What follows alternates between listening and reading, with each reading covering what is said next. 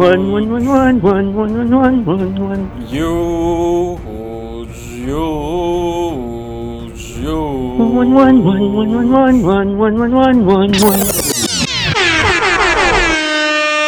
and welcome, listeners, to episode 11 of the Across the Narrow Sea podcast, the Game of Thrones podcast by Pop Filter. And I am one of your hosts, Huge. And on the other line is my co-host, Juan. Yes. Meron, kamusta na? Holy shit.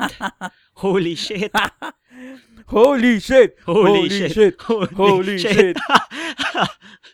Sabaw! Intense. Intense. Galing. Yes. Hindi ko kayo nakala to, Yes. Pero sige, bago lang tayo punta dun sa discussion proper natin. Just to explain, so Across the Narrow Sea is a weekly Game of Thrones podcast wherein we parse, snip, and analyze the show on a weekly basis. So to avoid any spoilers, it's best that you watch the most recent episode first before you listen to our podcast. And you can catch a new episode of Across the Narrow Sea every Tuesday, a day after the Philippine airing of Game of Thrones.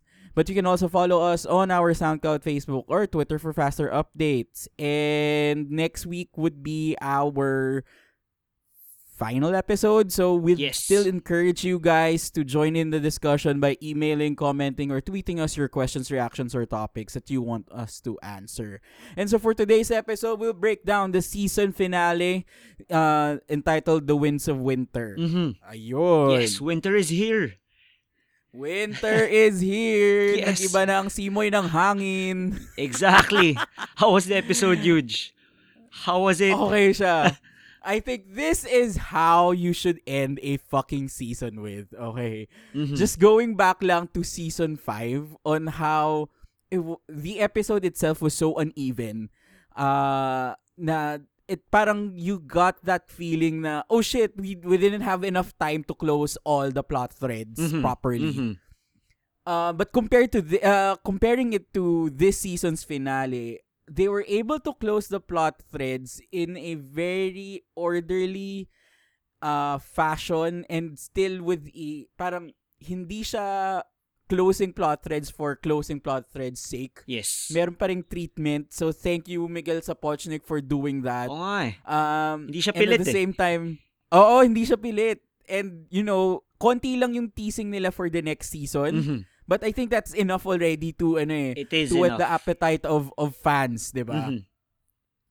And if you've immersed yourself in reading the fan theories on the internet, most of the events that happened weren't all really surprising. Most of it, 'di ba? Pero yung maganda nga doon, like I said, how Miguel Sapochnik added yung treatment niya on the events that made it such an interesting episode. Like the first 15 minutes of the episode was such intense. Yes. But parang alam mo naman na mangyayari yun, diba? Yun. Exactly. Ikaw, kamusta? Exactly, because as we said last week, si Miguel Sapochnik, the director, he had this task of delivering the last 2 episodes this season. Now at the same time, a lot of fans already called for it. We kinda siguro, hindi naman 100%, but maybe 80 to 90% were sure of some events happening, especially with kanina. Yeah. But that did not, having those expectations still did not ruin the experience, because how he delivered it, how he made it, sobrang classy niya. And to think, I didn't expect Game of Thrones to really level up at this point, na kaya pa pala. But it was really great, as you said, the first 15 minutes for me, the whole episode. I agree with you in terms of closing the plot threads for season 6. Yeah. And yung build up for next season. Parang I had this feeling this was a very revenge-centric episode with Cersei, Arya, Dany, and the whole bigger picture, yung setup for Jon as king, etc. So parang, of course, it was really intense, and rather than siguro gushing over more about how great it was, I'll get straight to the point. Simply, sabi mo na kanina, theory check. R plus L equals J. It was kind of confirmed. Medyo confirmed na siya, man. So, I mean, the show hasn't confirmed to what extent, like, yung specific details, like if Lyanna was indeed kidnapped and raped by Rhaegar, or was it consensual? So, I bring this up kasi the show has changed a lot of siguro context already, and it's better to be open about this. But I'm more on siguro towards the latter part, yung consensual. Kasi yung I'm not closing the fact na yung kidnapped and rape thing could still be a Oo. possibility considering past clues on the show. Like yung if you remember last season yung talk ni Sansa and Peter sa crypt Yeah, yes, in yes, front of yes. Lyanna's statue. So there's that, and also possible further plot material moving forward, especially for Sansa. We'll discuss this later. What's up with her character? But apart from this, yung nga, some nitty gritty details to pick. Yung nga, for me, I was surprised there was another witness, yung bedmaid. Oo. Yun nga, I don't know if it makes sense to have another role there, pero siguro it made sense having a bedmaid there, pero Mm-mm. still, Howland Reed, nakulangan pa rin ako. But, apart from that, Oo, hinihintay ko yung M. oo nga eh, yung, yung lalabas siya na sugatan eh. But, Oo. apart from that, still, theory check, Mad Queen Cersei, confirmed. Yeah. So, let's Oo. discuss this, how her character shaping up later. There's also Arya, crossing off Walder Frey. Yung theory na yun, confirmed. Again, for later. Just to brush things through without siguro, yung ating past speculations before, at least for Yeah. this season, definitely the Manderly plot, anything involving Rickon, other equations involving Jon, Arya being not Arya but the waif wearing Arya's face, Lady Stoneheart's return. All of these theories are close to, if not yet, debunked. Yeah. So far, it was very fun speculating them, pero as of this point, I'm not sure if those will still play out. What's left to be seen, however, still related to this episode, Sam's storyline at Old Town. Regarding yun, yung the politics involved, some of the characters there, sina Archmaester Marwyn, and how to defeat the Whites. It's interesting for me to like end this generalization with Sam kasi nga, medyo Oo. interesting yung paglagay nila ng Sam scenes this episode, di ba? Okay, we'll discuss that later, but from reviews then. But for me, all in all, I'd say the show has wrapped up quite well. From all the streamlining and potential plot sacrifice, the shortcuts, yung mga deviations from the canon source as of to date. But story-wise, for a lot of the characters, the events tackled this season, especially yung with tonight's episode, it kind of made sense. Like, a lot of things made sense in terms of the directions of, well, not all, but most of the characters and the main narrative of the show. So, all in all, it was a good wrap-up for a very intense season. Oo. Moving lang our discussion rin. With Winds of Winter, ano ba yung theme nga noon ng Winds of Winter? What did you take on that? Well, sa akin kasi it's literally and metaphorically a change of seasons, Mhm, 'di ba? mhm. So a lot of turns happening from the players themselves. So for example, Jon, 'di ba? Crowned as the King of the North, though I would say bloodline-wise Sansa should be. The Dorne, Tyrell, Tyrion, Free Cities, Greyjoy Alliance, 'di ba? Yes. That big ass Avengers alliance thing. So that is a total change rin. Mhm. And also, 'di ba, Cersei finally claiming the Oo Iron nga, Throne. wild. Yan. So could have been personally additional ko lang doon, could have been the bestest episode ever if they also showed what the Night King's planning. I would agree. So or at least ano lang kahit 2-3 second lang shot na somewhere in a cliff somewhere si Night King nakatingin lang sa wall? Sa Westeros or sa wall, parang ganun. Yes, Sobrang intense lang nun if ever. I would agree it was great and intense, but somehow I also expected or at least wanted a Night King sighting. I was actually hoping na may after credits. Parang sana meron pa kasi I needed more parang mas intense na ending. But as you've said, in terms of the theme, yun nga, mahalaga yung relation ng Night's King kasi nga sabi ni Jon, 'di ba? He brings that thing. He brings winter with him. And it really changed the Stark words from hindi na winter is coming. Winter is definitely here. And for me, one, that's owed to the Stark words and how this episode showed how the surviving Stark kids, they experienced some sort of a win. Like, of course, there's King Jon. There's Arya's revenge. Bran being near the wall and getting some answers, especially for us with the Tower of Joy. There's Oo. also Sansa proving Peter wrong regarding yung Jon and how the Northerners would support Jon. Although still a bit complicated, we'll discuss later. But in terms of the theme, going back, I'd also say ode to GRRM's Book 6, which is like Mm-mm. the showrunner saying na, finish the damn book before season 7. Kasi, tapusin mo na, men. Oh! Super delayed na. So, regarding the change in seasons, I would agree at some point, but I'd stick with the literal sense. Kasi nga, this is a big shout out for me to Sam's Old Mm-mm. Town arrival scene, where he looks at the tower, the citadel, tapos di ba, Oo. parang thousands of white crows were sent away all over Westeros as a message. And Mm-mm. basically, a white crow signifies winter has come. So this, I think, is the Yes. main purpose of including the Sam scene in an otherwise overloaded episode with the major characters.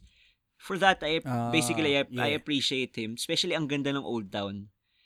So, Oh, ang ganda. oh, di ba? Yung, Ang ganda ng... the first time I saw the tower, parang, and you would hear sa sounds, wait, mga ibon ba yun? That's sobrang dami. Tapos I remembered, oh nga pala, winter is coming. So, winter is here. Tapos biglang, spreading all over the Seven Kingdoms. That was a good, ang ganda nung entrance nila ni Gilly doon. Oo, maganda naman yun. So yun, be at, true. at least I'd shout out that in terms of, in relation dun sa theme. Yeah. Speaking of shoutouts, Mhm. sige, daanan muna natin yung shoutouts natin for this episode. Mhm. Ako, I'd shout out muna yung same day edit in the first 5 minutes. Parang kasal na kasal lang eh. So, actually, pero kung isipin mo naman, that whole King's Landing scene was such a reference to The Godfather. Yes, I've read. Yung first episode, 'di ba? Yung first movie ng The Godfather when Michael Corleone decided to take up the the role. Mhm. 'Di ba? So yung habang nag-aayos or habang may christening na nangyayari, very formal, very orderly, very Mhm. very religious in some sense. Nangyayari rin yung at the same time yung ini-execute niya rin yung ibang heads ng mga other families Yes, na kalaban nila. So something like that. I would agree. Yung nangyari. Most of the reviews also said the Godfather reference. Kaya, that was Oo. great. Yeah. Shout out also to Battle Armor Cersei. Sobrang kakaiba lang. Obviously, 'di ba? Halata naman na iba na yung tone Exactly. ni Cersei, 'di ba, nung character niya because iba na rin yung suot niya. Wala na yung medyo silky dresses na it's hard, it's gray, it's not colorful, Yes. 'di ba? She's changed. Oo, change na siya and parang she has decided already on what to do and what would be happening. Mhm. Parang ganoon. Shout out to the Citadel like we mentioned kanina, looked freaking awesome. Sobra. As in, Oo. I would agree. My only wish is actually they deliver with the events at Old Town and won't be treated like Dorne for next season. That's my only wish for Old Town. Oo. They did True. Yes, they did not hold back with the CGIs and the setting. Oo nga, may budget pa pala sila, men. Oo nga eh. Hindi pa ubos ang kaban nila. Yes. What else? Of course, yung confirmed ang R plus L equals J. Mhm. But yeah, gusto ko rin sana with M. Oo nga eh. But just a side note, kasi there are still rumors about how the show is different from the books to the extent, as in all caps, to the Yeah. extent that even major plots may be changed, including this one. So I don't know, but Pwede. regardless, R plus L equals J and or M or whatever, for me, that still makes a lot of sense, but it was a good confirmation. Just to add rin, it's not sure, sure na ba tayo na si J lang yung nandoon? Kasi 'di ba they abruptly cut the scene or the vision itself, right? So posible pa 'di ba? May isa pa pala. Wait, there's more. Di lang makinat lang eh. But yun. Pwede. Shout out also to Davos's line na how many died because you were wrong. Wala siyang busina, men. Wala na, men. Wala siyang busina kay John eh. Nandun lang siya. Exactly. Gago ka ba? Exactly. He was punong-puno na siya, men. Oh. Pero ano lang, well, not a shoutout for John, pero this guy has been cruising this whole season. Cruising. Sobrang hashtag blessed lang niya to this season, di Oh. ba? One, di ba? Ni-resurrect na siya back to life. Big check. Plus, di ba, dinefend pa siya ni Davos din. Mhm. Pagdating dun sa negotiations, Davos saved him and Sansa when they met Lady Mormont. Check. And then 3, di ba? He fucked up the battle plan. Oh. Yung Battle of the Bastards. Yes. Pero di ba? Sinaklolo siya ni Littlefinger and ni Sansa. And then, this episode, Lady Mormont helped him again in garnering support from the Exactly. other northern men. Yeah. So parang, tangay na, naging king ka pa ngayon, nabuhay ka na nga, naging king ka pa. Oo nga eh. Like, I think Lady Mormont knows the Northerners more than John does. Because maybe John was too fixated about being emo and brooding. Pero, sobrang owned eh. Siguro for me with John, I'd shout out yung kay Davos, I'd agree with you yung line na yun. And how John, he showed no sign of indecisiveness or hesitation. Parang sure, he was resurrected by Melisandre, but he didn't ask for that. But killing Shireen is very unforgivable. So he gives her a chance to defend herself. Just quickly decides, parang in a snap, you're banished. Parang, it's like, respect, bro, I got you, Davos. Parang, I owe you a lot. So, yun. Oh, at saka bakit ba ayaw lang laging sabihin ni John na, guys, nirez ako ni Melisandre. Resurrected ako. Actually, Deads ako dati, buhay ako. So dapat naniniwala kayo sa akin. Actually, at naniniwala kayo na may The Night yes. King. Mga gago ba kayo? Actually, pakita niya, magtanggalin niya lang yung t-shirt niya eh. This part is actually making me wonder as well in terms of the showrunners leaving this detail. Is it implied or what? Kasi him being resurrected is actually a good story for claiming supporters. Parang Jesus Christ lang. Parang, sure, some will fear or hate him for this, of course. Pero with proper marketing, malaki potential niya to gain their trust na, hello, resurrected guy here. Just like how Tyrion marketed Daenerys, di ba? Oo. Yun eh. In kulang sila sa sa advisors. wala silang Tyrion. Kung kinakain Tyrion, kung kinakain sila ng 11-year-old na batang babae, alam mo nang kulang sila sa advisors. Alam mo nang kinakain sila eh. True. Pero yun. True. They need a Tyrion. Yeah, they need a Tyrion. And shout out to Tyrion so finally getting a legit position as the Hand of the Queen. Yung legit. So nakita mo yung legit talaga, nakita mo yung mukha nila na parang, oh my God, thank you po. Maraming salamat. Mukha siyang iiyak, man. But yun nga. But I would say the best scenes this season, hands down, anything involving Peter Dinklage. And that was, for me, a great dialogue with Dany. After everything that has happened between them, all the hookups, all the fuck-ups, and the mistakes, and everything eh. Plus, he's a perfect hand. Parang how he advised yung separating the Arya from the whole army. That was good advice. I mean, syempre heartbreaking. Pero, come to think of it, with Tyrion, Dany gets a right-hand man who's not in love with her. Not in love with her, as far as I know. Pero, hindi siya infatuated with Dany. Tyrion is smart. He's not loyally or honorably stubborn at a fault like Barristan or someone like Ned Stark. And Tyrion knows Westeros very well. And basically knows the enemy pretty well. Knows Cersei, knows the Lannister army. Everything. Kilala niya yung mga houses. So, parang ang laking win sa Team Dany to have Tyrion by her side. True. At saka, especially, mas may use talaga si Tyrion than Daario. Yeah. I mean, in this next phase of her plan. Tama, diba? in the next phase. Maganda yun.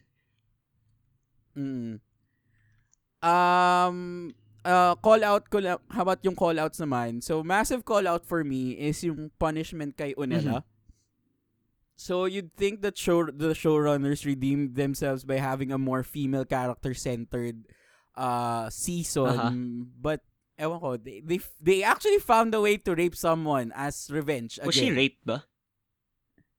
Ayun ang pagkaintindi ko. Kasi parang, lumabas si Robert Straw, si Gregor Oo. Clegane, 'di ba? Tapos parang if I remember, Cersei mentioned na parang he has a liking of you or something, parang ganun. Tas habang palabas si Ayun yung pagkaintindi ko. Cersei, shame. Shame. At saka 'di ba tapos tinanggal pa nagtanggal pa si Gregor Na helmet. nung helmet niya. Tapos parang the last scene before Cersei closed the door, parang nagtatanggal ng nagra-rustle yung armor ni Gregor. So ang feeling ko nagtatanggal siya ng armor. Oh. Well, I'm not Ayun yung pagkaintindi ko doon. well, for me, I'm not sure because I think the showrunners did not intend to imply anything outside of physical torture, yung hindi sexual in nature with that scene. But, well, David and DB discussed this, I think, on how they saved the audience from yung showing what Gregor may have done with Onella. I'm not really sure, pero that was how I got it. My call-out would actually be yung Cersei's failed promise, yung last line niya na parang the last face that Onella would see would be her face. Pero nagtanggal ng helmet si Mountain eh. And whatever's left with that head, may face pa rin yun, man. Although maganda yung shame. Tapos sinasara niya yung pinto. Parang intense. Talagang nakabawi siya. Mukhang bumawi siya ng malaki sa episode at si Cersei.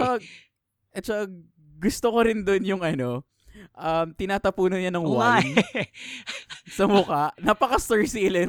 And that confession, before I forget, that confession, she confessed everything, which just goes to show how she believed na mamamatay ni si Onelle. Because that would break her to confess all of those sins, tas malaman ng iba. So it just goes to show na talaga making sure this Septa would die. Yeah. Yep. Another call out for me would be the Sam part. Kasi wala masyadong clarification of how Sam's story will progress. Parang 'di ba, for example, he's not even sure kung makakapasok siya sa Citadel mismo, right? He still has to talk to the Archmaester. So parang feeling ko tuloy siya yung designated pee break for this long episode. Kasi walang commercial breaks, man. Nilagay siya sa gitna. Actually, I read similar comments from reviews na medyo OP yung Sam scene. But like I said earlier, I think the purpose apart from yung setting up the winter is here with the white doves na for the diehard fans, but maybe also as a setup for next season. Kasi this makes me hope na they have big plans for yung plot ni Sam.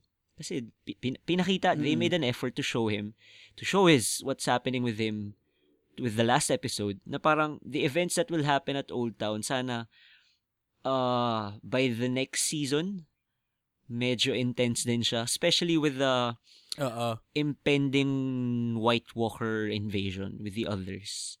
Because Sam's main reason to be there is not just to study being a maester for the Night's Watch, but also to learn more about the enemy. He would be like their intel. And so I'm curious with that. But yun, I think 50-50 yung mga viewers with the inclusion of Sam. Another call out lang sa akin would be Marjorie's character.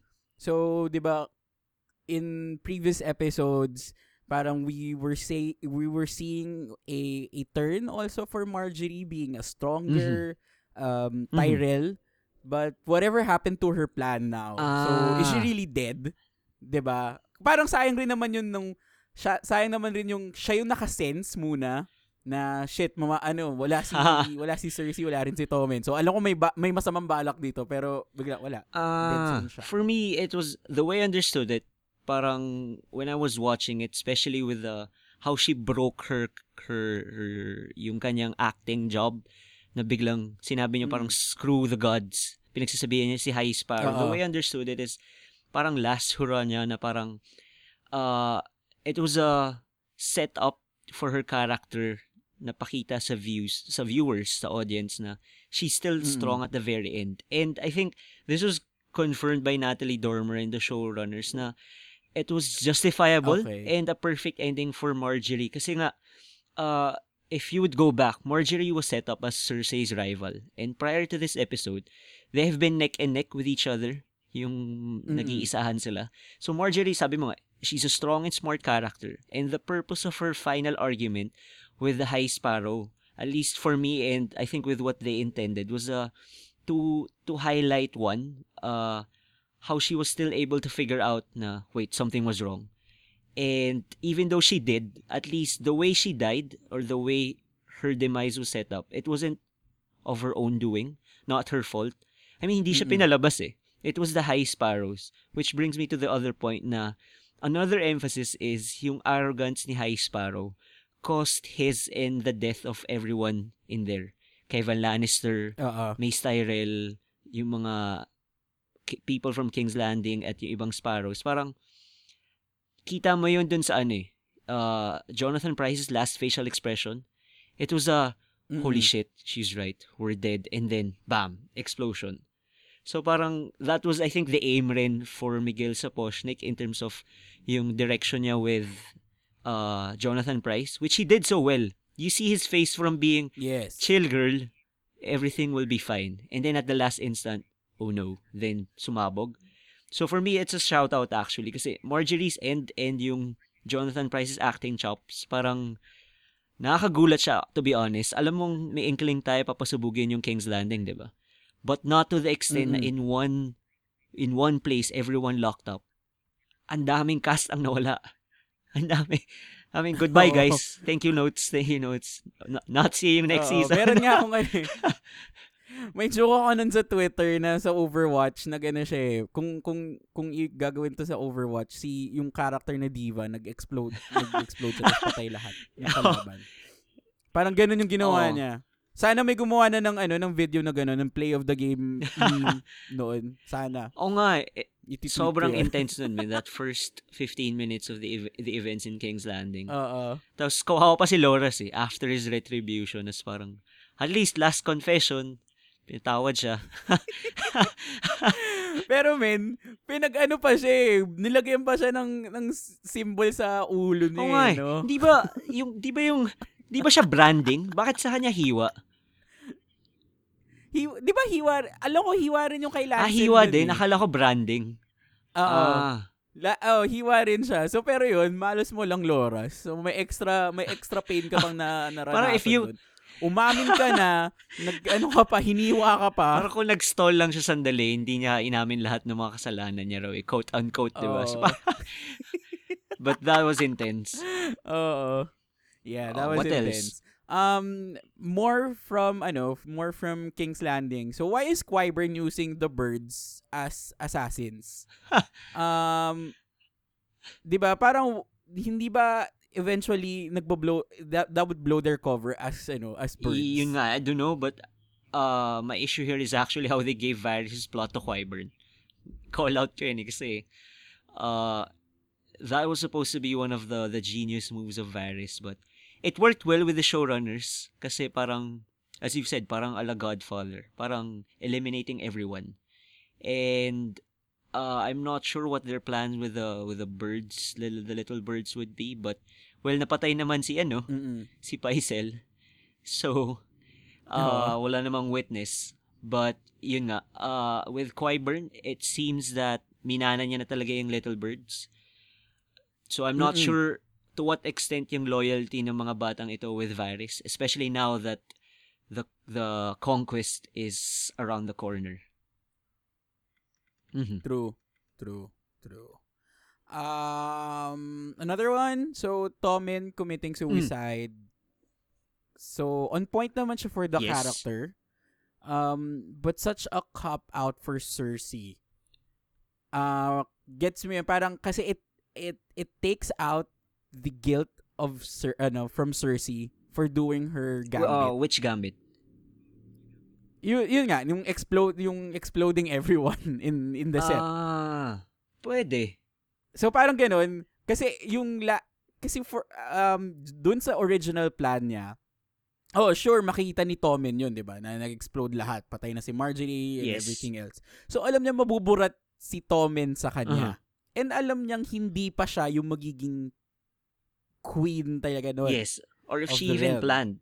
Diba? Like, because the reason why she sent the mountain to stop Tommen from going there is to save Tommen, diba? Which kind of says, ayaw niyang mamatay anak that's niya. That's why. Oo. So, parang ngayon, dahil nagpakamatay naman si Tommen, which is in character nga, ayun, nawala tuloy yung guilt. Wala na siyang, ayun yung, that was the thing that I kinda got from there. I guess for me, this part, at least for specifically with Cersei, I can discuss a bit yung how her character is shaping up. Kasi, actually, Sige. as you said, the suicide was perfectly, I think, it perfectly fits yung story arc ni Tommen. But for me, the way I understood it, it fits the Mad Queen narrative for Cersei. Kasi she played out her plan masterfully, as in, walang sayad saan eh. But did not anticipate how extreme Tommen would react to the point of suicide. My call out actually here is the lack of presence of the other 6 Kingsguard. Kasi since Jaime being out in the mountain at si Meryn Trant dying and the mountain being resurrected, where are the rest? Parang nawalan sila ng characters. Kasi hindi ba part of protecting the king would include helping the king avoid suicidal acts? True. Parang iniwan lang talaga they should siya always be with the king at all costs. Tapos parang, with Cersei though, yung miscalculation niya lang in yung expecting Tommen to jump off kind of killed the remaining source of her humanity, which is basically all her children. And si Didi and David, they confirmed this in terms of how they wanted to lead Cersei into that direction na ang pinanghahawakan niya na lang yung mga anak niya. That's her. She lived as a mother lion na parang protecting her cubs, diba? Ever since. But with all of them dead, all she has now is yung the hunger for power, which she got at the end. She became a queen. So all of those things, they equal to being a ruthless, cold-blooded. Remember, she almost had no reaction in seeing Tommen's corpse. Tapos parang sinabi niya, burn him and spread his ashes sa sept. So parang super cold na. Plus very irrational. Super ma-highlight na to kasi now, the prophecy has basically been fulfilled. At least much of the prophecy. Yes, all her kids are dead. Don't get me wrong. She was devastated when Joffrey died, who was assassinated. She was devastated when Myrcella died, na kasalanan nung poison din, kasalanan ng mga Dorne people. But with Tommen, it was her basically doing. It was her own doing. Why Tommen committed suicide. And with everyone dead, ano lang yung natitira? Meet her demise from her yung Valonqar, which is a little brother, which at this point, still possible, parang obviously Tyrion yun, diba? Pero a lot of people are saying, even I would agree na it would be Jaime, possibly quote-unquote saving Cersei from becoming fully evil. Especially with that last eye-to-eye contact nila. We'll discuss that with Jaime later. Pero the other prophecy which makes it more interesting is, as Cersei may have thought na, okay, at least hindi na tuloy yung she will be replaced by a younger, more beautiful woman, diba? May part ng ganun. I think she still thinks that's Marjorie, but as from what we've seen, that could really possibly be Dany. So for me, posible nga yun. So for me, that suicide, at least for this show, I'm not sure what would happen with the books, but for this show, it was a good highlight of ang ganda niyang push where Cersei is going and how that would affect Jaime. Plus, yun nga, we get a sense of what's to come between her and the brothers. Kasi nga, yung last look nila, you can expect tension there. Possibly, parang finally at sana, Jaime severing his ties from Cersei. We've discussed this all season, di ba, huge na pag wala si Cersei, super good guy, medyo redemption plot, here we come. Pero pag dumating si Cersei, regress.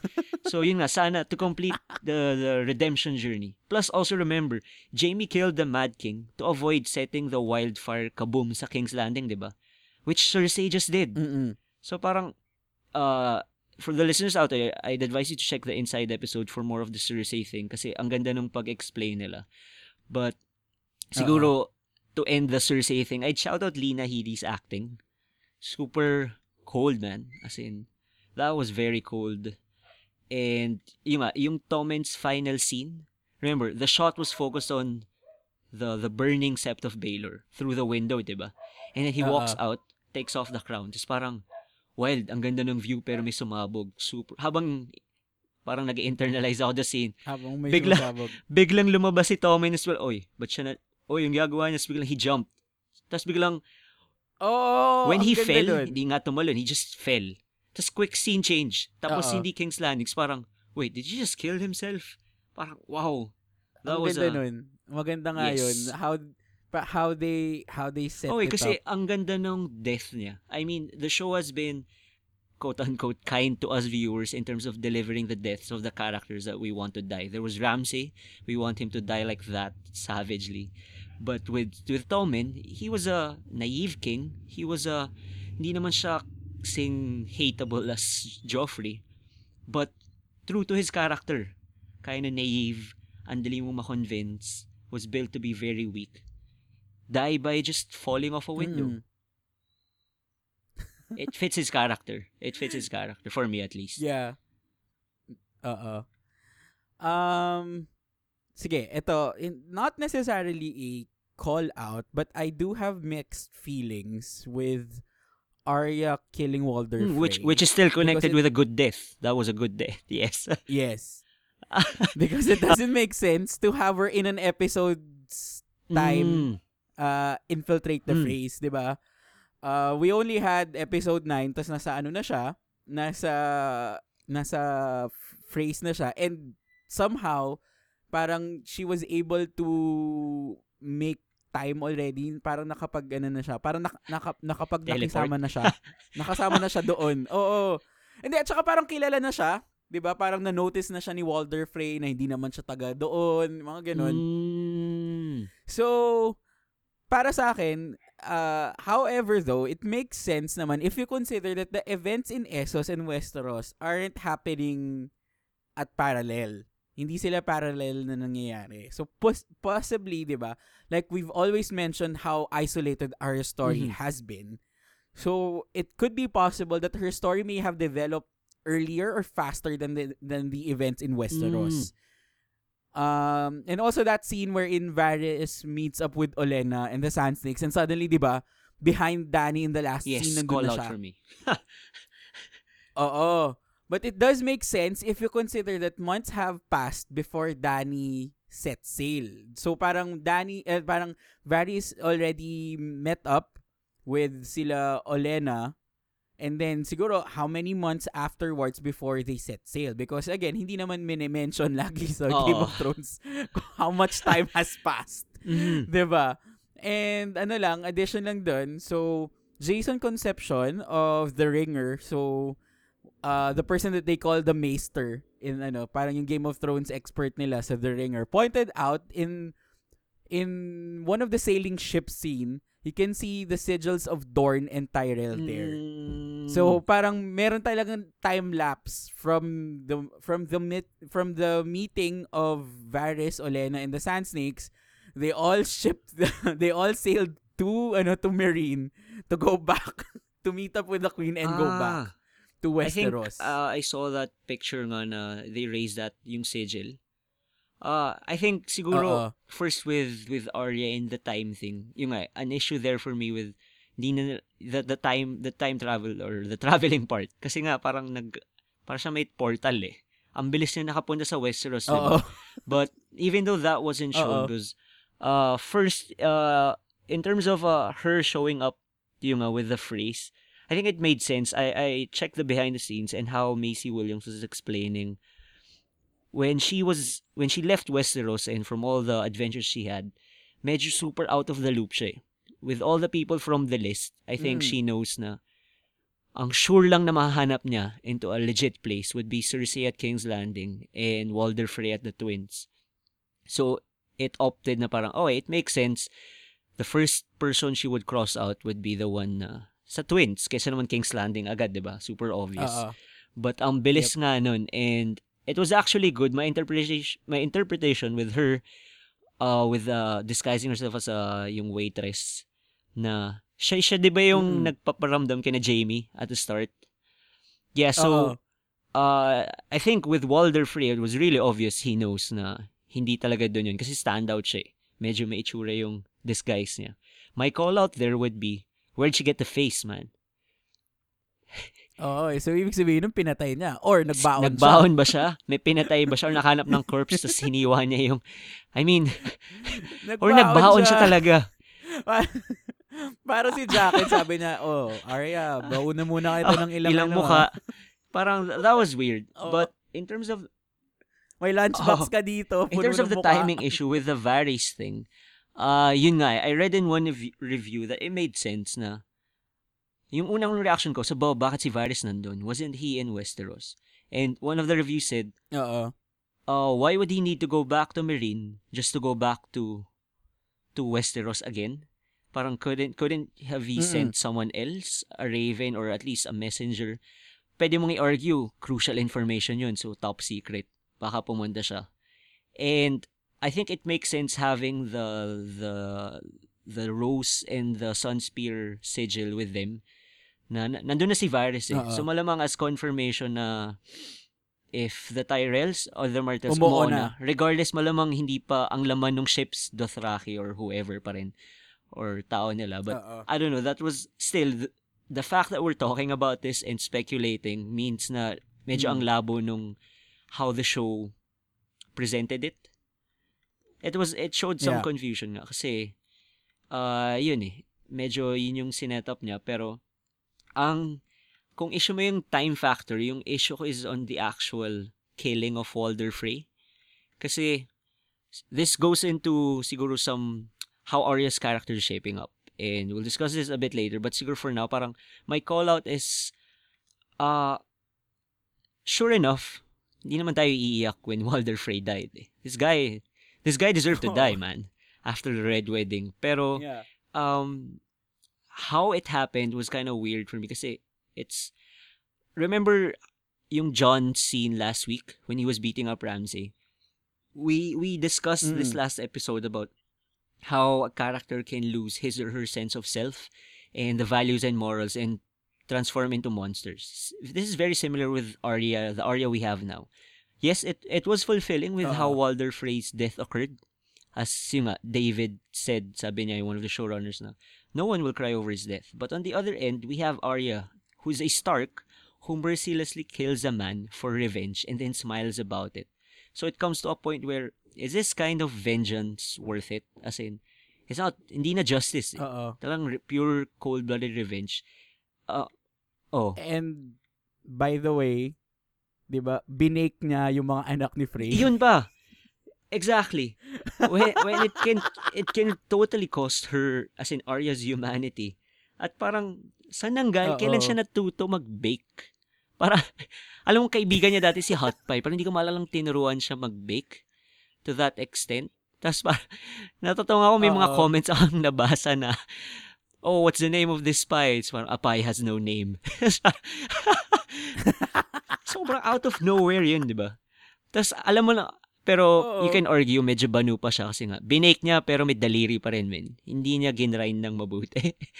But, hindi but nga. Siguro for my shoutouts and callouts, siguro I won't repeat my responses to those na similar to yours or yung reply ko dun sa iyo. Pero, starting with the shoutouts, since we ended with Arya, so I'd start with, my main shoutout with her though, is in terms of using that Rat Cook legend.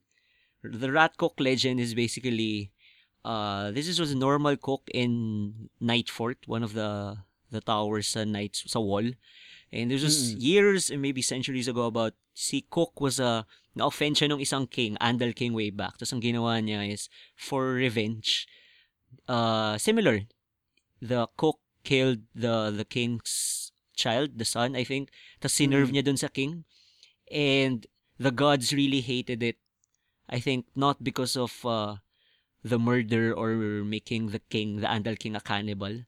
Pero yung issue na yung guest right, if you invite for salt and mead and wine or whatever, you have the parang obligation na not to do anything. Basically, kung ano yung violate ng Red Wedding.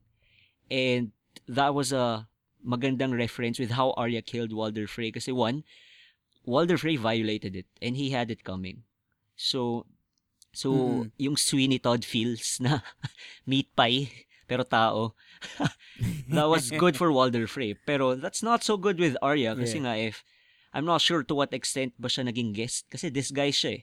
But we know doing that, offending that whole tradition, may malaki siyang karma. So hopefully with Arya, hindi ganun. So it wouldn't turn well for her. But with Walder Frey's death, it kind of fits that gruesome punishment, similar to the Rat Cook legend. So that was good for me. Going in terms of more on the technical side, I'd shout out the intro. It was nice seeing the wolf sigil back on Winterfell once more. Tapos walang sign ng Bolton sigil, walang sira. So alam mong they're out. I also like seeing the twins, although I wish they showed Old Town as well, especially with how badass it looked. Parang ganung animation lang. Next season sana, 'di ba? Apart from that, first one I observed from the very first scene after the intro, musical scoring.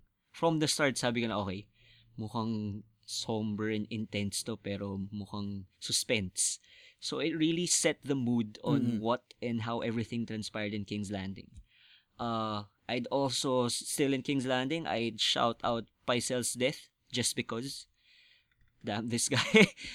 There's also, in fairness kay Lancel, his last attempt for heroic act. I mean, I never liked this character, but with him, talagang crawling, trying to blow the candle out, parang, wow, this guy is like legit hero. But I actually thought na he was going to be framed. Na parang some would see him going down sa sewer, kung saan magpapasabog. Kasi crucial part yun. Kasi diba, I think the whole of King's Landing, they know that Cersei was on trial. She would have the most logical motive in killing everyone in that sept. Plus, needing a scapegoat, kailangan niya ng ibang masisisi na hindi siya. And she became queen. So how will everyone accept her as queen knowing yung controversy niya, 'di ba? So just to add lang there, maganda rin yung how they shot it, 'di ba? Yung hindi mo akala mo mga regular barrels lang yung mga nandun. Tapos biglang habang nagko-crawl si Lancel, makikita ko, oh shit, nagiging green. Wildfire nga. Anong point nito ni Lancel? Kasi, okay, pinatay na si Pycelle. That was close to the book, although hindi similar. Pero si Lancel, what is he doing? And then, ang medyo madilim eh. Laging madilim kasi sa Game of Thrones eh. But the neon green, shout out din yun. Ang ganda ng visual effects nun. Yes, but in terms of, Cersei being queen, maganda rin yung shot that there was a camera pan with the audience and how no one was smiling and everyone was serious. The same facial expression is like, damn, we have the bitch queen now. So parang, yeah, that's in connection with, hello, super obvious suspect, yung Cersei na super late dun sa trial niya, tapos sumabog lahat. So, that's a shout out for me. That's also in relation with another Lannister, which is Jaime. Yung intense mic drop niya on Walder Frey. Para, sobrang gandang emphasis nung, even though both men were Kingslayers, how Walder killed Robb, tapos how Jaime killed the Mad King, sobrang iba pa rin sila eh. I mean, this is taking the context into consideration. Walder being an ass, and Jaime being someone with hope for redemption. Remember, he killed the Mad King because of yung plans to blow the whole city up. So, iba pa rin yung same act, same behavior, but iba yung reasons. So that was good on Jaime. Moving towards Old Town, as we said, yung more on Old Town, yung library, a la Hogwarts. I was actually expecting Archmaester Marwyn to appear here, or any of the novices. Maybe, fingers crossed next season, hopefully. Speaking of mic drops, Lady Olenna's mic drops, plural, on each of the Sand Snakes. Burn 1, burn 2, burn 3. Plus yung entrance si Varys. Medyo, wow, ang bilis si Varys ulit. Yun nga. There's also, who else? My shout out for Benjen Badass Stark. He's still a badass. Sobrang somber niya. There's also the revelation of Tower of Joy. Yung finally, except for, there's a part in Tower of Joy scene na i-call out ko. Yun nga, yung extra witness. Logically, may bedmaid, fine, okay. Pero, parang unnecessary stock character. Kasi, hello, it's the biggest secret in the Game of Thrones world. Jon Snow's parentage, especially with the fandom. Tapos may extra witness ka. So that was kind of weird. But, unless pinatay nga ni Ned or ni Howland Reed, diba? Pero ang maganda ron is, the shots of the Tower of Joy, diba, when Lyanna said his name is, tas whisper, then cut to Bran na parang, okay, narinig ni Bran yung pangalan at alam niya nang malamang si Jon Snow yun. And then close up dun sa baby. And then next scene, mukha na ni Jon. Parang, that kind of says everything. Ang ganda nun. Diba? Ewan ko na lang kung Kaya hindi mo ako- pa maintindihan exactly. yun. Ang tanga-tanga mo na kung hindi mo maintindihan Kung yung super ano, stubborn mo na R plus L equals J is false. Sobrang, hello. Yun na yung Oo. super obvious, di ba? And speaking of Jon, of course, there's Lyanna Mormont. Like, man, this girl, parang everything she does is so badass. Parang sana sila na lang ni Oo. Jon pag tumanda na siya. Kasi super badass niya, men. Although nasabaw True, lang ako, true. chinek ko yung IMDb na si Lord Glover, siya yung sa Notting Hill. Sabaw. Sobrang layo. Sino siya Yung asawa dun? nung naka-wheelchair. Sino yung best friend ni seryoso? yung best friend ni Hugh Grant. Yung nagda-drive. Oo. Siya yun, man. In Oo. IMDb ko eh. Sabi ko, this guy looks familiar, but pero ang Sabaw. badass niya kasi may facial hair. Tapos in IMDb ko, it's like, man, intense acting. There's also, siguro, speaking of, again, with Jon Snow, my last shoutout would be the King in the North scene. I like it kasi nga, the eerie resemblance or the feels with Robs, which hopefully doesn't end similarly. That was Oo. nice. But, I only have a few call-outs. Nasabi ko na yung isa, but with the wildfire explosion, it looked badass, especially the CGI, but did not look as wild as I expected it kasi it's wildfire. Parang the explosion seemed too controlled. Mm. I would have thought it would have burned more of King's Landing, not just a couple of blocks. Kasi if you remember sa battle at Blackwater, Oo. kahit sa tubig, man, it was spreading like crazy shit. But here, I guess True, limit true. na nung budget after last episode. Plus I've also read yung Brexit would affect yung budget ng Game of Thrones. Oo, the whole Seryoso? Europe thing, it would affect yung support. Oo So, nga. True. Baka na, yun na, Yeah. time to, tipid na sila, let's kill off a lot of characters, bawas sweldo. So, that's for me, my call out. There are some though na medyo undecided pa ako eh. Like some watch outs. Ako, ang watch out ko lang would be, meron pa rin silang sexual tension between Jon Yes. and Sansa.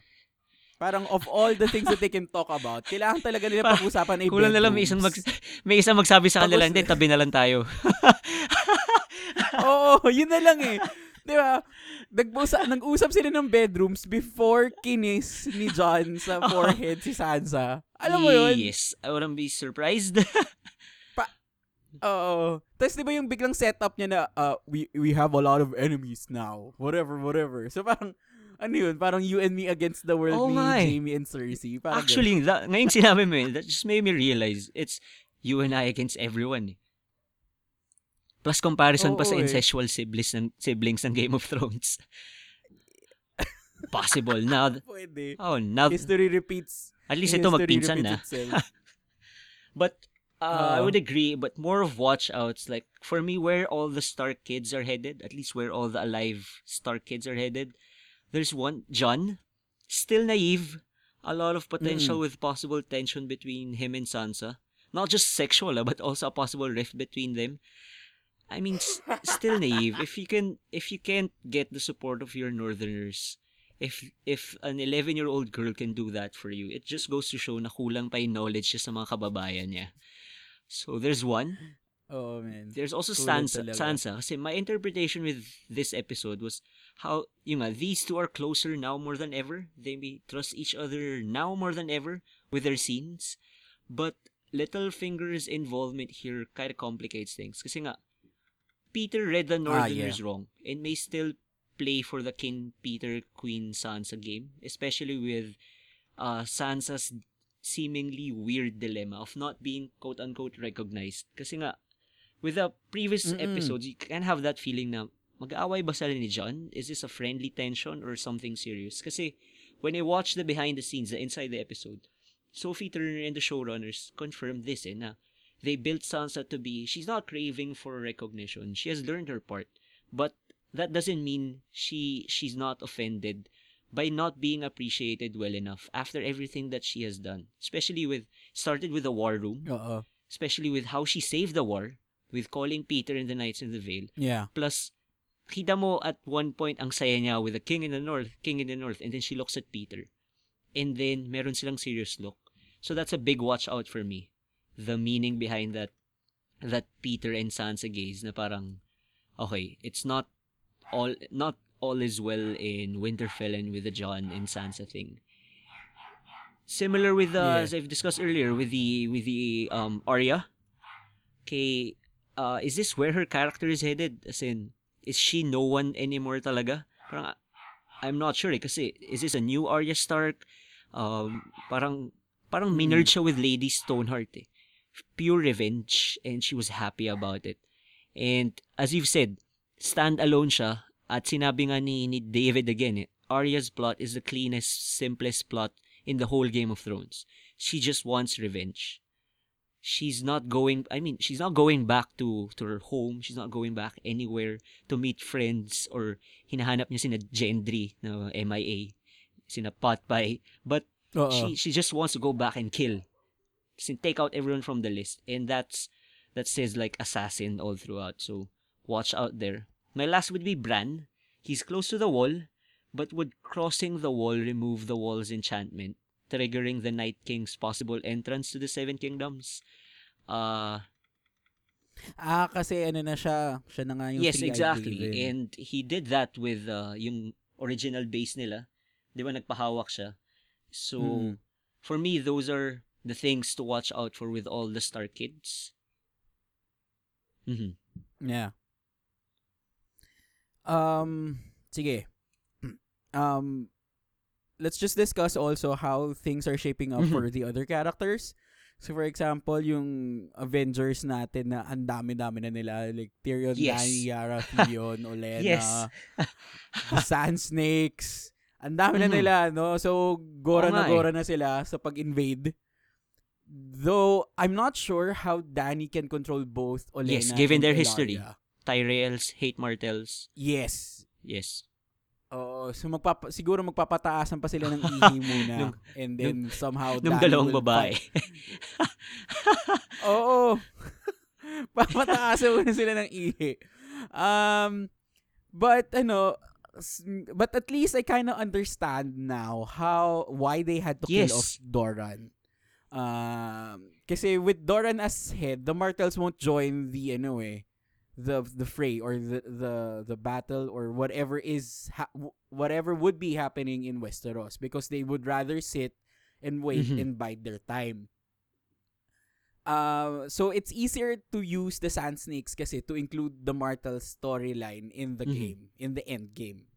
So kaya they had to kill off Doran to replace them with a more active, more dynamic character. In fairness, from that season 1 botch na parang what the hell happened, and then intro pa lang when I saw Dorne, parang okay, there will be Dorne here, and now I also understand why they killed Doran. Because as you've said, they portrayed Doran different. TV Doran, show Doran is different from book Doran. Book Doran had a plan, he was cunning. Show Doran was just simply coward, and si Lady Olenna wouldn't ally herself with that. Alam niyang he wouldn't act. So she needed I agree with you that she needed someone more proactive. And now, the shortcut and the whole streamlining na tinanggal with the Dorne plot, it kind of makes sense. And especially with the show's overall narrative, not the book's narrative, but the show. So for me, okay, fine. I'll give you that excuse for doing that to Dorne. May redemption pa rin sana yung Sand Snakes in terms of their revenge. Pero as you've said, they have bigger things to worry about kasi nga, in terms of heirs, Doran is dead, pati yung anak niya, si Tristan. So, but sa Dorne naman, that wasn't an issue kasi they follow the strong leader, even if females. But with Lady Olenna, all her heirs died. Mace Tyrell is dead. Loras, Marjorie. Yeah. And I don't think they included in the show si Willas, I think, the other sibling na Tyrell. So, basically, wala siyang wala na siyang heirs eh. I mean, kung ako si Lady Olenna, maghanap agad siya ng lalaki, tapos mga nakulit siya kung kaya niya pa. Pero sira eh. This is like one of the main 7 families in the kingdom, 7 kingdoms, diba? And to have no heirs para magmana nun, that's gonna sting. Which is why she's swallowing her pride. Kasi nga, ally herself with the Tyrells na centuries of dispute just to take her revenge kay Cersei. Yes. Mga Martells, yeah. Ayun. Good point. Because I think that would be the possible plot thread to follow in Yes. season 7. Feeling ko rin.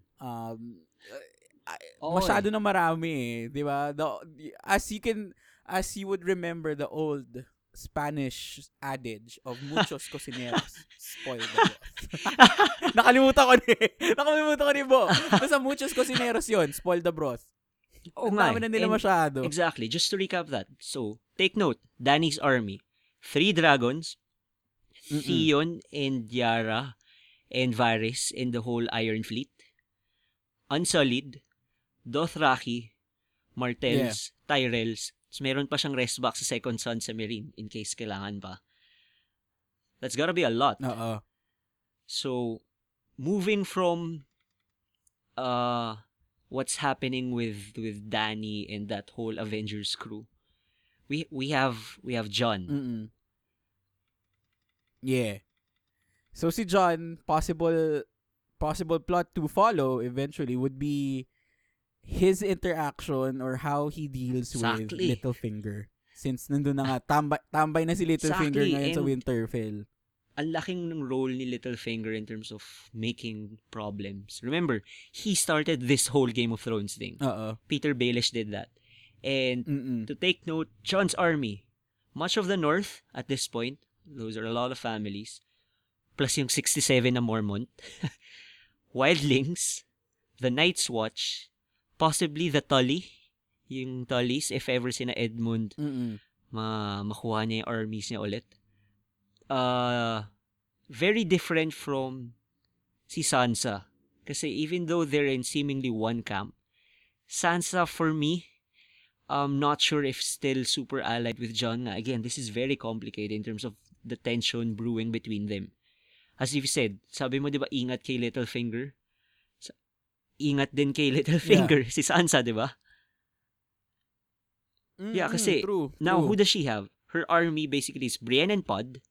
And then, we're not even sure if the Knights of the Vale. Kasi the Knights of the Vale, they follow Robin. Si Arryn. But he follows Peter. So, who controls that? That's still a big army? We don't know. Yes. And then, so we're tackling the Stark kids. Arya, what about Arya?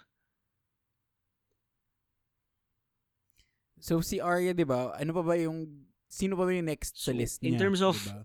I checked her list. I'm not sure with the series, but I'm sure those who are alive, well, the Hound is alive, but she doesn't know that. So, we're not sure. As a list pa ba si Hound? Anong status niya sa list, men? Oo. Posible. Tapos magugulat na lang siya na buhay pa pala si Hound. Technically, malapit And how will the Hound nila. prove that he's reformed? He's with the brothers. We don't know. Oo. There's the Mountain. Technically not dead. How will she kill that beast? I do not know. There's... Magandang matchup whatever mask that is... Earl Boy exactly. versus Sean Bradley. Masyado siyang David and Goliath na we don't know. I'm not sure if Ellen Payne is alive in the shows. Is he? Alam ko nasa list siya. Bigla siya nawala eh. So, I'm not sure if still alive. And then there's Cersei. But, may marami pang plans kay Cersei. So, that's her list. So, relatively onti na lang. But, the next question there is, and then what? She crosses out everyone from her list and does she go home? Yes. What does she do? Does she look for sa wolf niya ba? Hanapin niya ba? So, we don't know.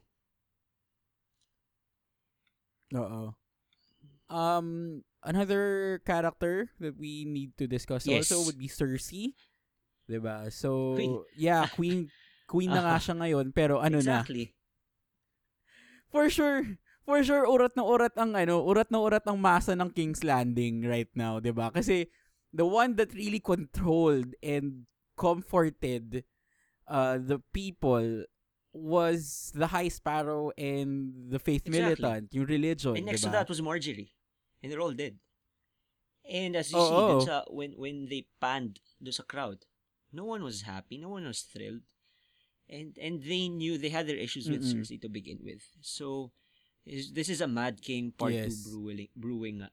So, we'll see. What do you have with Cersei? Tingin mo ba this is her clear cut to be the main villain sa show? Feel ko ito na yung heel turn niya. As in, sobrang clear. Ito na yun eh. Kasi considering na siya na nga rin yung Mad King, wala na rin, we already pointed out, wala na rin siyang humanity after Tommen died. So, cause Ramsay's dead, Walder Frey is dead, yung mga sure na villains tayo, sure na kupal na kalaban. We have the Uncertain with Peter Baelish. We have, I don't know if Melisandre would count there, but I don't know what she's gonna do. We have Euron Greyjoy, but Euron Greyjoy is not the enemy in the whole grand scale of things. Focus lang siya sa Pike as of now eh. But in terms of Cersei, mukhang clear-cut, super setting up to be the heel. And take note, who does Cersei have? She has Gregor Clegane, okay, that's strong. Qyburn, just a spy. The Lannister army, but that's questionable kasi nga, with a possible fallout with Jaime, who gets the Lannister people? Will Euron even side with Cersei? I would think he will side with Cersei kasi nga yung army, yung kalaban niya nasa Dany. But it's very complicated comparing everything else, and especially with Jaime, how his character is developing. Nasabi na nga natin kanina, it's very possible na this is the time for him to really wake up. As you can see, maganda yung sinabi mo na naka-black lang si Cersei. Those aren't the Lannister colors. And yung bond nila sa isa't isa was based on their Lannister name. It was them as Lannisters against everyone else.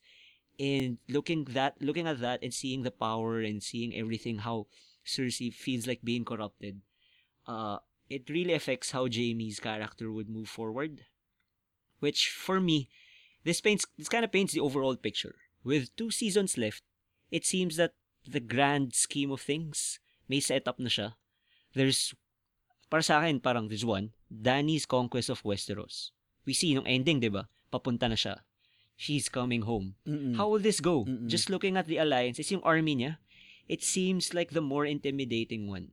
Parang, will it be that quote-unquote simple, where she overwhelms all the enemies with her large army? Parang it seems too straightforward for me. But with Game of Thrones, we know na things do get a bit more complicated. So as we said, expect possible internal turmoil in Dany's supporters. Jorah's not dead, I think. So Jorah's return. Where will he play? I mean, what's his play now? We don't know. So this war is related to, but quite different to the other more pressing one. Basically, my second part is the Night King versus all the humans. And the concern here is, Jon is in the middle of everything. There's a brewing war at the Seven Kingdoms between Cersei and the incoming conquest si Dany. Pero, that was way south eh. Kung alalahanin yun ni Jon, way north, he has the Night King and the others. So, with these main 2 big plots, parang we see the teams forming. In Team Dany, Team Jon, Team Cersei. But these are just speculations, especially in Game of Thrones na hindi naman automatic, di ba, na the enemy of my enemy is my friend. I mean, refer to War of the Five Kings. Unless the characters have learned, but I doubt. So at this point, parang the odds are stacked too much in favor of Dany. Sobrang nagtip yung balance. She has so much now, especially with the dragons. Which for me, I have a feeling na yun yung trump card niya. Na to even things out, there could be a possible split with the dragons. I don't know. But now it looks too much like she's Golden State. And I'm betting Game of Thrones won't be that simple. And it still has the way yung pace niya ngayon, the way it moved, 2 seasons actually feels like a lot, even though less than 10 episodes both seasons. Parang, okay, conquering na eh. And may maliliit pa na plot mangyayari, pero ano pang events ang posibleng lumabas? May iba pa bang lalabas? So, that's what really kind of makes me excited and curious with season 7 and 8 and with books 7 and 8. Kasi nga, they've they've streamlined a lot of details already at this point. And still, we have so much to expect pa rin. So excited. Ko. At least, sa tagal natin nag-aantay, men. It's been years. Malapit na. Ito na, malapit na. Intense na yung next season talaga. Just really hoping it would be good. And of course, I guess, di ba, you were thinking rin kasi ano yung possible things pa pwedeng gawin nila on next seasons, di ba?